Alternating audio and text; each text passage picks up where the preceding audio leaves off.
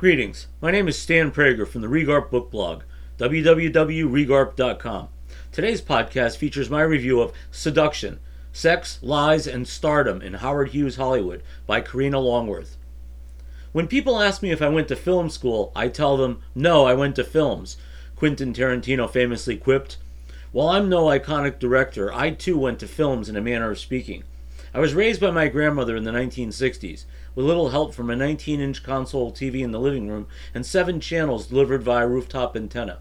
When cartoons, soaps, or primetime westerns and sitcoms like Bonanza and Bewitched weren't broadcasting, all the remaining airtime was filled with movies. All kinds of movies.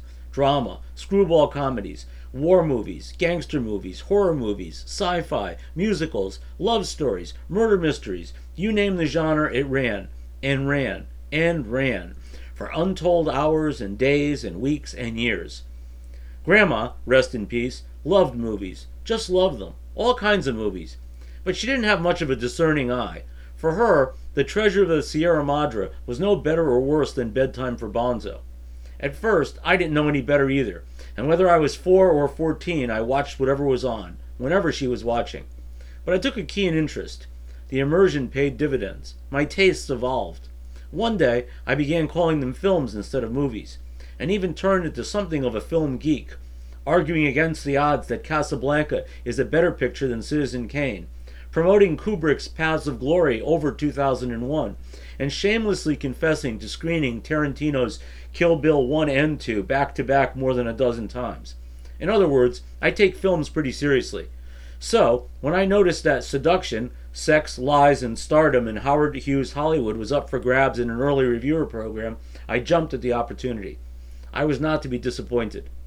In an extremely well-written and engaging narrative, film critic and journalist Karina Longworth has managed to turn out a remarkable history of old Hollywood in the guise of a kind of biography of Howard Hughes. In films, a MacGuffin is something insignificant or irrelevant in itself that serves as a device to trigger the plot. Examples include the letters of transit in Casablanca, the statuette in The Maltese Falcon, and the briefcase in Tarantino's Pulp Fiction. Howard Hughes himself is the MacGuffin of sorts in Seduction, which is far less about him than his female victims, and the peculiar nature of the studio system that enabled predators like Hughes and others who dominated the motion picture industry. Howard Hughes was once one of the most famous men in America, known for his wealth and genius, a larger-than-life legend, noted both for his exploits as aviator and flamboyance as a film producer given to extravagance and star-making. But by the time I was growing up, all that was in the distant past, and Hughes was little more than a specter in supermarket tabloids, an eccentric billionaire turned recluse. It was later said that he spent most days alone, sitting naked in a hotel room watching movies. Long unseen by the public, at his death he was nearly unrecognizable, skeletal and covered in bedsores. Director Martin Scorsese resurrected him for the big screen in his epic biopic The Aviator, headlined by Leonardo DiCaprio and a star-studded cast, which showcased Hughes as a heroic and brilliant iconoclast who in turn took on would-be censors, the Hollywood studio system, the aviation industry, and anyone who might stand in the way of his quest for glory, all while courting a series of famed beauties. Just barely in frame was the mental instability, the emerging obsessive-compulsive disorder that later brought him down. Longworth finds Hughes a much smaller and more despicable man, an amoral narcissist and manipulator who was seemingly incapable of empathy for other human beings. Yes, there is indeed a palpable resemblance to a certain president. While Hughes carefully crafted an image of a titan who dominated the twin arenas of flight and film, in Longworth's portrayal he seems to crash more planes than he lands and churns out more bombs than blockbusters. In the public eye he was a great celebrity, but off-screen he comes off as an unctuous villain, a charlatan whose real skill set was self-promotion empowered by vast sums of money and a network of hangers-on. The author gives him his due by denying him top billing as the star of the show, rather giving scrutiny to those in his orbit, the females in supporting roles whom he in turn dominated, exploited, and discarded. You can almost hear refrains of Carly Simon's "You're So Vain" interposed in the narrative, taunting the ghost of Hughes with the chorus, "You probably think this song is about you," which by the way would make a great soundtrack if there's ever a screen adaptation of the book.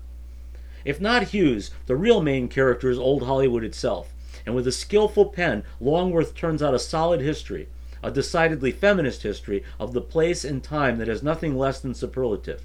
The author recreates for us the early days before the tinsel, when a sleepy little dry town no one had ever heard of almost overnight became the celluloid capital of the country. Pretty girls from all over America would flock there on a pilgrimage to fame, most disappointed, many despairing, more than a few dead. Nearly all were preyed upon by a legion of the contemptible, used and abused with a thin tissue of lies and promises that anchored them not only to the geography, but to the predominantly male movers and shakers who dominated the studio system that literally dominated everything else. This is a feminist history precisely because Longworth focuses on these women, more specifically 10 women involved with Hughes, and through them brilliantly captures Hollywood's golden age as manifested in both the glamorous and the tawdry. Howard Hughes was not the only predator in Tinseltown, of course, but arguably its most depraved. If Hollywood power brokers overpromised fame to hosts of young women just to bed them, for Hughes sex was not even always the principal motivation. It went way beyond that, often to twisted ends perhaps unclear to even Hughes himself. He indeed took many lovers, but those he didn't sleep with were not exempt to his peculiar brand of exploitation. What really got Howard Hughes off was exerting power over women, controlling them, owning them. He virtually enslaved some of these women, stripping them of their individual freedom of will for months or even years with vague hints and eventual stardom, abetted by assorted handlers appointed to spy on them and report back to him. Even the era of Me Too lacks the appropriate vocabulary to describe his level of creepy. One of the women he apparently did not take to bed was Jane Russell. Hughes cast the beautiful, voluptuous 19-year-old in The Outlaw, a film that took forever to produce and release, largely due to his fetishistic obsession with Russell's breasts, and the way these spilled out of her dress in a promotional poster that provoked the ire of censors. Longworth's treatment of the way Russell unflappably endured her long association with Hughes, despite his relentless domination over her life and career, is just one of the many delightful highlights in Seduction. The Outlaw, incidentally, was one of the movies I recall watching with Grandma back in the day. Her notions of Hollywood had everything to do with the glamorous and the glorious, of handsome leading men and lovely leading ladies up on the silver screen. I can't help wondering what she might think if she learned how those ladies were tormented by Hughes and other moguls of the time. I wish I could tell her about it, about this book. Alas, that's not possible, but I can urge anyone interested in this era to read Seduction. If authors of film history could win an Academy Award, Longworth would have an Oscar on her mantle to mark this outstanding achievement. Thank you for joining me for today's podcast. I encourage you to share it in your network. Many more reviews on an eclectic array of fiction and nonfiction books are available at www.regarp.com and www.regarpbookblogpod.com. Have a great day.